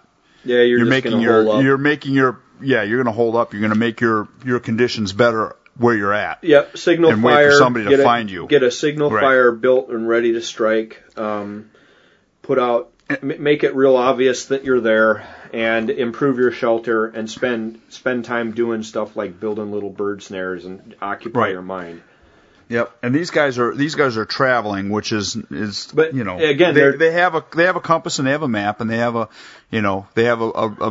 place that they're heading toward to get out, but they don't even know really where they're going. Yeah. They just know that they're trying to find civilization, and the route is mapped. And it's interesting. There is some decisions that they make along the way. Yeah. While they're, whether they go over the mountain or go around the mountain those kinds of things that they have going on there too. So, but like I said, when they're in travel mode, they're in total travel mode. They have no, they're driving right by the rest stops. They're driving by the, they're driving right. They're like the dad that doesn't want to stop at a restaurant on the highway. Once you get started, he ain't stopping. Yeah. Stopping for gas and that's it. Not stopping at anything else. Doesn't want to see the biggest ball of twine or nothing. Yeah. Yeah, exactly. Well, they're like me when I drive. But so in that episode, Dan quits, and then he's got like a 60-pound pack, and they have to divvy up the stuff. And lo and behold, how were they carrying their tinder? In an ammo can, in like a 5-pound frickin' ammo can. Yeah. They haven't gone through their stuff and seen if there was any way to like lighten their loads. Like they didn't even bother to try to like lighten things up and stuff. And again, that amazed me. That's their training.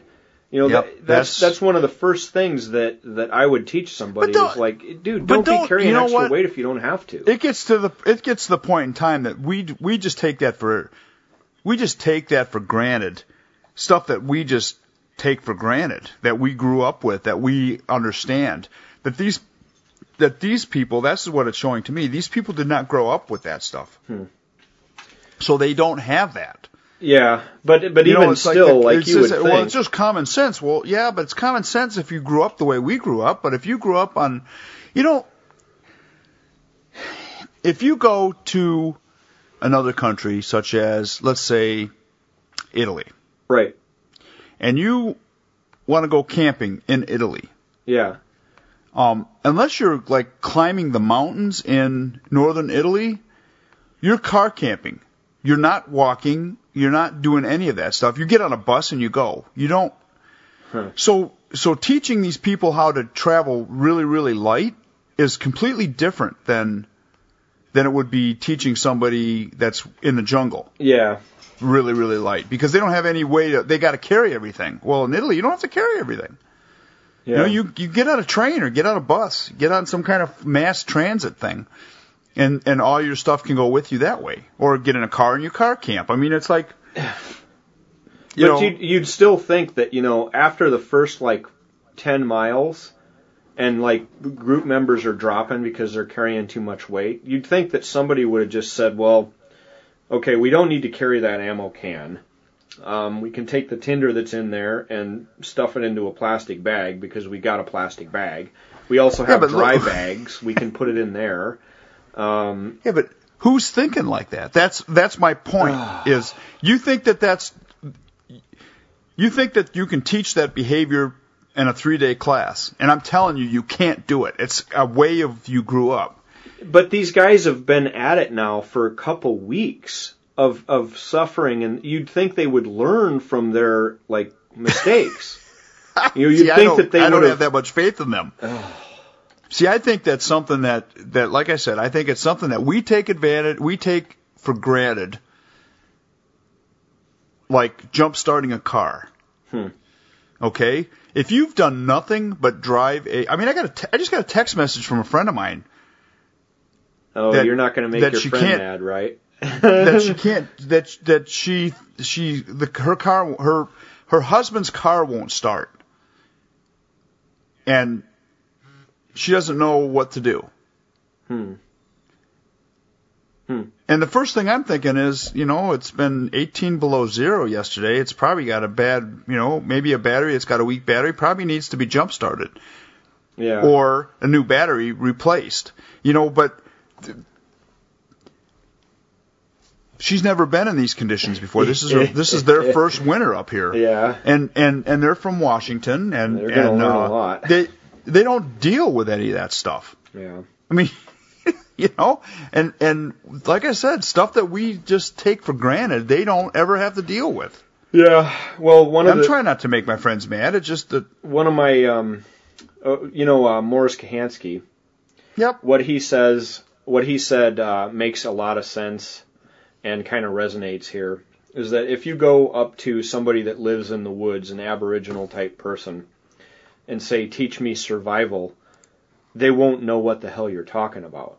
Because they don't, to them it's just living, and why would they need to show you how to live? It's common sense. They don't separate out survival skills from anything else they do. Right, exactly. And that's my point. It's like it's a mentality, it's a way that you carry yourself personally. It's a way that you interact with other people. It's a way that you interact with your dogs. It's just a way that you live. And I'm telling you that it's something that is disconnected in most of society today. That isn't. I mean, obviously it isn't everywhere because there are people like us, but they're not. They're not as common as they were in the 20s. Yeah, in the 20s, I shouldn't even say the 20s, the 30s. Yeah. In the 30s, the start of the Great Depression, guess what people did? They were gardeners. Many. They of them. left. Well, Yeah. and we grew up in a farming family, so Yeah. guess what? Our families basically they just ate. They just farmed and ate. Yeah, and, like we did. and sold fine. whatever it was that they grew. Yeah. But the people that were from the city, what did they do? They packed their stuff in a handkerchief, put it on a stick, and went Went tried hoboing. to find work somewhere. Yeah. Try to see if anybody would do that now. You know what your chances of seeing like somebody like if there was a big economic downturn and there weren't any jobs in the city, you know what those people would do? They'd rob you. They're parakeets. Right. There's no way you're going to tell this parakeet that he needs to put his belongings in a handkerchief and put it on a stick and go hop a train and try to get some work. Exactly. He's like, screw that. I'm gonna demand that the guy that has the farm give me the food.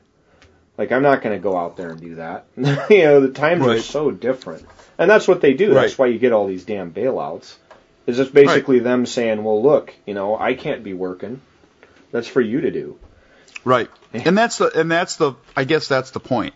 That's the part that is intriguing about this, because I look at those and that's what I see. I don't necessarily see a bunch of bumbling idiots wandering across the prairie. I do. I see something much more, much deeper than that. I see a society that's stumbling across the prairie, stupidly stumbling across the prairie,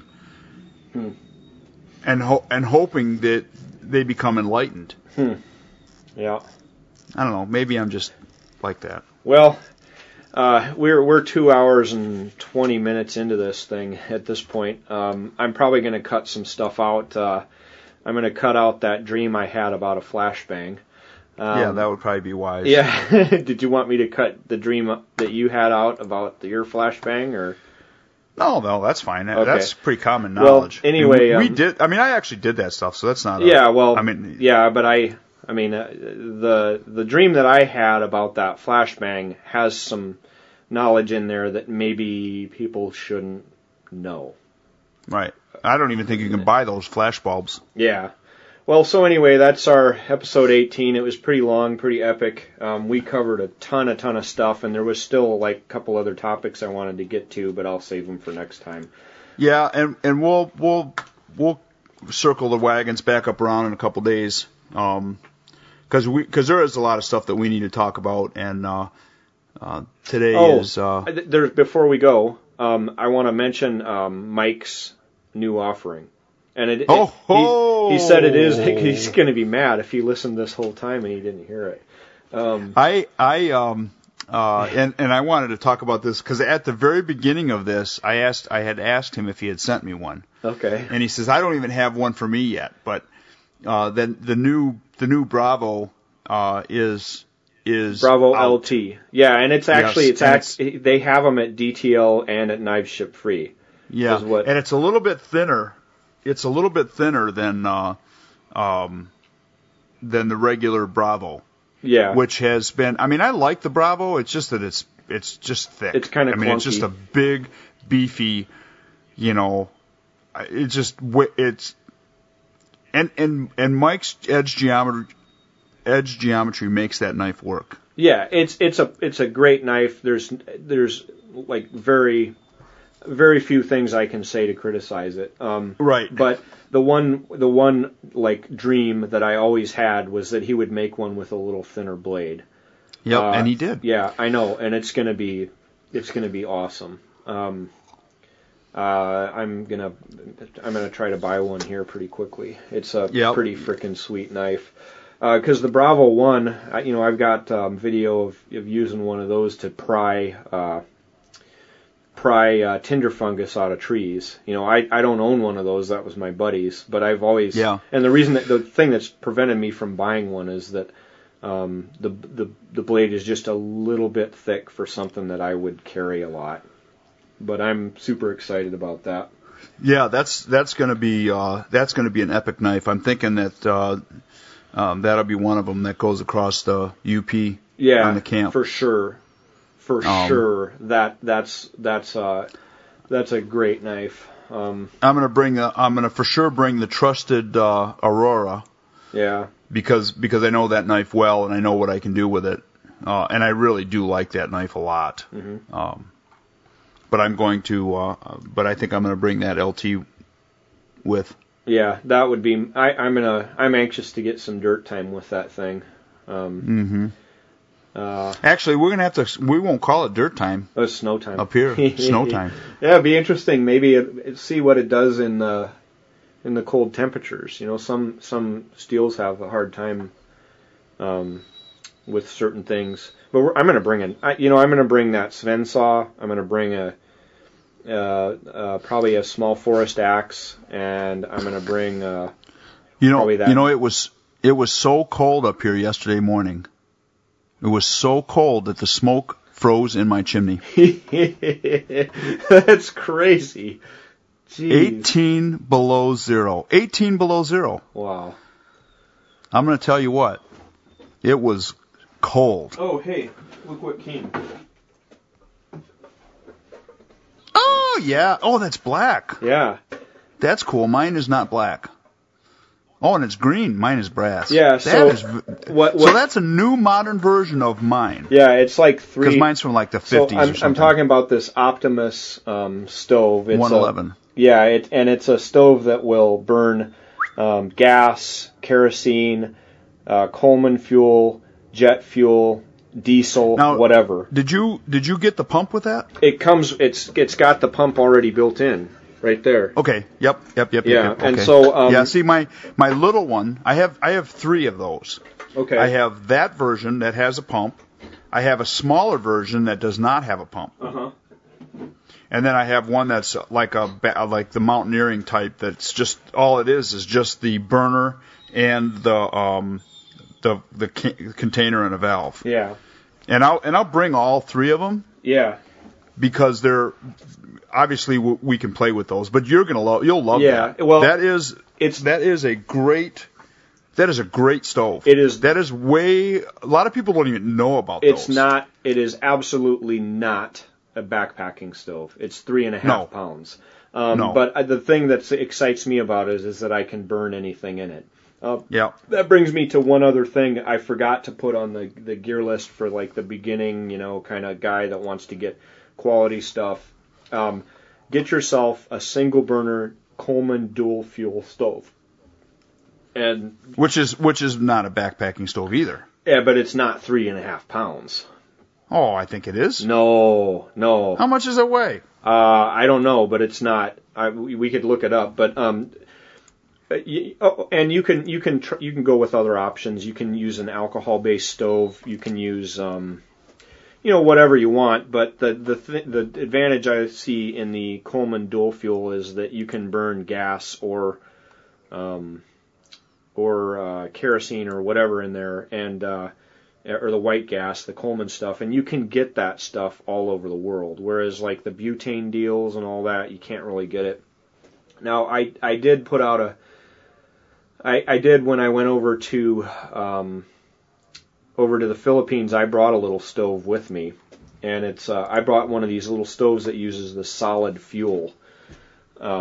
Because I was under the mistaken impression that you could fly with it, and I flew with it.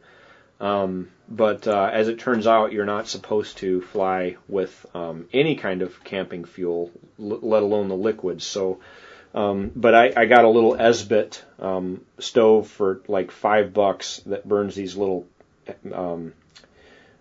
tablets. So now can you burn? Can you burn? You can fly with alcohol. No, you can't. You cannot put alcohol in your checked luggage. You cannot have. Well, you could sneak it into an Everclear bottle or something, or into another bottle, but you are not allowed to have camping fuels of any kind, and that would include like marine stove fuel, which is methanol, or anything. Right. And a lot of times, if you fly with your stove, if it even has vapors in the tank, they won't let you fly with it. Okay, so a dual fuel weighs. Where's the weight?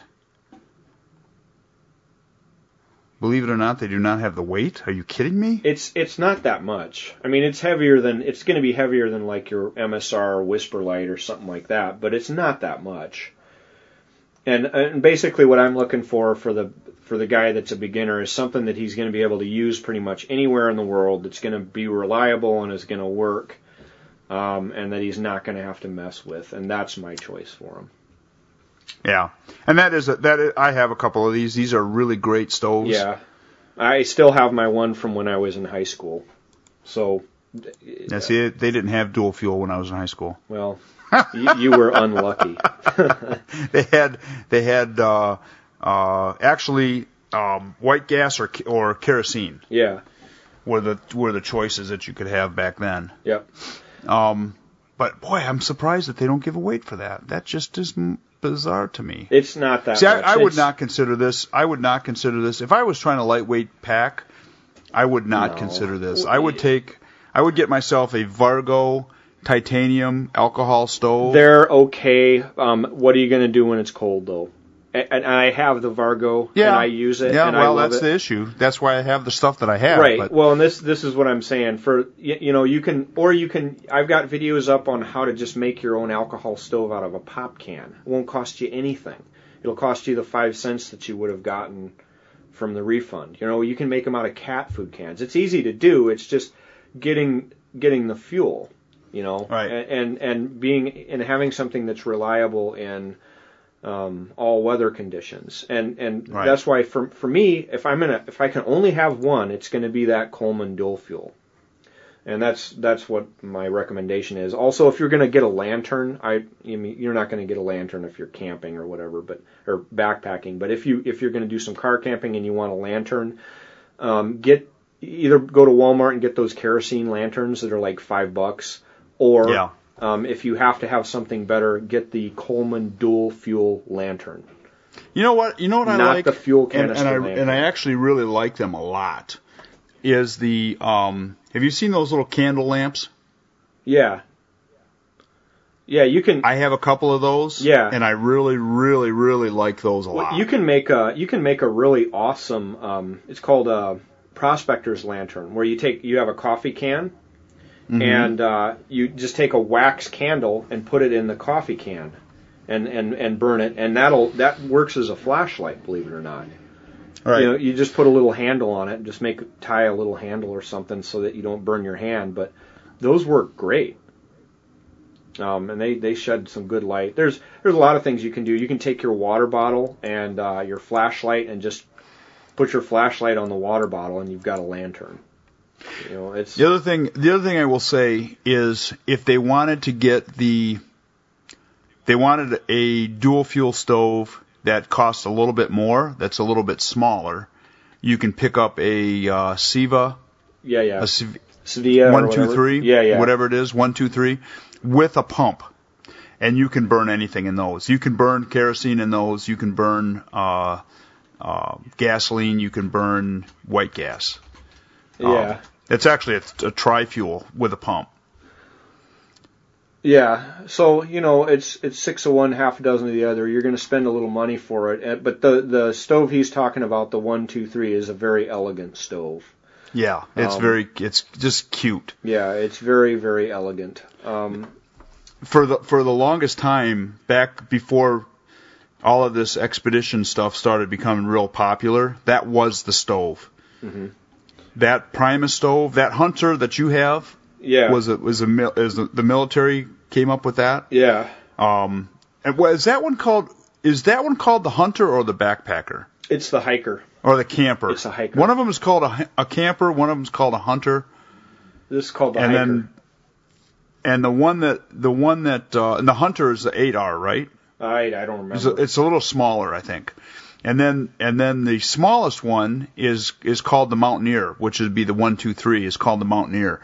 And that was what a lot of guys that were mountain climbing carried, because they're fairly light and they're very effective in the cold weather. Just like that one that you have is very effective in the cold weather. And that's the one thing that when it's cold, that's what you need, something like that. If you are absolutely positive that you are going to stay continental U.S. and that you will always be able to get Coleman fuel, what you can get is one of the MSR stoves that uses the fuel bottle. So like Dragonfly or Whisperlite or one of these. Whisperlite. Those are awesome stoves. Which is a misnomer because a Whisperlite is not whispery. Or light. No, it's pretty light. It's pretty light, but it sounds like a frickin' jet. Yeah. So that was the one thing that always cracked me up when I first got that. I was like, oh, this is a cool. And then you turn it on, you're like, yeah, and you're going, what the hell? That just totally like destroys the mood. Yeah. Now, if you're looking for an alcohol stove with a really long burn time, one of my cousins is into this sort of thing, and he's got one of those Trangias, and the one that he's got has an hour and 20-minute burn time without refueling. Wow. Yeah, he's like super impressed with it. So if you want an alcohol stove, if you want to go that route, a Trangia. Again, I'm looking for something that's going to be all weather, and then if I know I'm not going to be in freezing weather, then I'll swap another item in. I do like one the of the alcohol things stoves too. One of the things that I don't know if you figured out yet, but that stove that you have there. Mm-hmm. The burner and tank come off of that, out of that can. That, you can take it completely container out. Yep. So all of a sudden that you take out quite a bit of the weight right there. Yeah, you take by not carrying the container out like on the outside. Pound. Yeah, but I'm not going to use that for backpacking. I'm just going to use it for car camping and stuff. And that thing is going to be awesome for car camping. The smaller version of that, mm-hmm. I have actually taken with me on a day hunting hike, uh-huh. where I've got my meal. I want to warm it up. Mm-hmm. I want a cup of coffee. Mm-hmm. I can warm it up, make a pot of coffee with it. So it's not like I haven't used those before in that situation, but the smaller one is better. Yeah. Well, and I've backpacked and done the same thing that you're describing with that Coleman dual fuel. Yeah. So 6 of one, half dozen of the other. If you absolutely don't want to carry the weight of a stove and mess with it, you better know how to build a fire, and you better know how to cook over it. Yep. And that's what I do most of the time in the wilderness. I don't even mess with a stove, but it really is nice to have the convenience of a stove. Well, in the wintertime, it's very handy. Yeah, I mean, if you want some quick fuel and you don't want to mess around, like, it's really, really nice to have a stove. Well, and like, let's say you're on a snowshoeing trip where you've got a small sled with your winter camping gear in it. A stove like that is not that heavy. Mm-hmm. Oh yeah. And I don't know. Does it tell you what the burn time is on one of those tanks? It's going to be a long time. There's a lot of volume in there. Yeah, well, it's kind of funny because I fill mine up, but I never really have run it. It said like an hour and a half on high. Is the burn time? So it'll cook an hour and a half on high. On high with that with the Optimus. Well, that's pretty good. Yeah, can't argue. It's fantastic. And it's all weather, and it's also all world. Because it'll burn whatever you want. Right. Anyway. No, that's a great stove. You'll be happy with I'm that. excited to get it out and use it here. We probably really better wrap it up this time. We had a false one. We're done, and we'll catch you on the flip-flop. Yep. See you in a little bit. And you were... like us on Facebook. We actually have a podcast page now. Yep, the Knife Journal Podcast on Facebook. Knife Journal Podcast on Facebook. And join us on the website, knifejournal.com, and look for the new app. The new update for the app will be out in the next couple weeks. And you can find me on Facebook, KR, last name VER space STEEG, and on YouTube, Average Iowa Guy. And those are the two real good ways of getting hold of us, or at least me. And then the forums. Although it's been a few days since I've looked over there. It's probably just total anarchy over there right now. Yeah, probably. Just posting porn and everything else. Eldridge takes care of everybody. Yeah, he's keeping everybody in line, I suppose. All right, so we'll talk to you soon. Yep, and keep your... Have fun. Keep your knives sharp and your friends sharper. Yep. You know what? Back up a second. We spoke very little of knives this time around.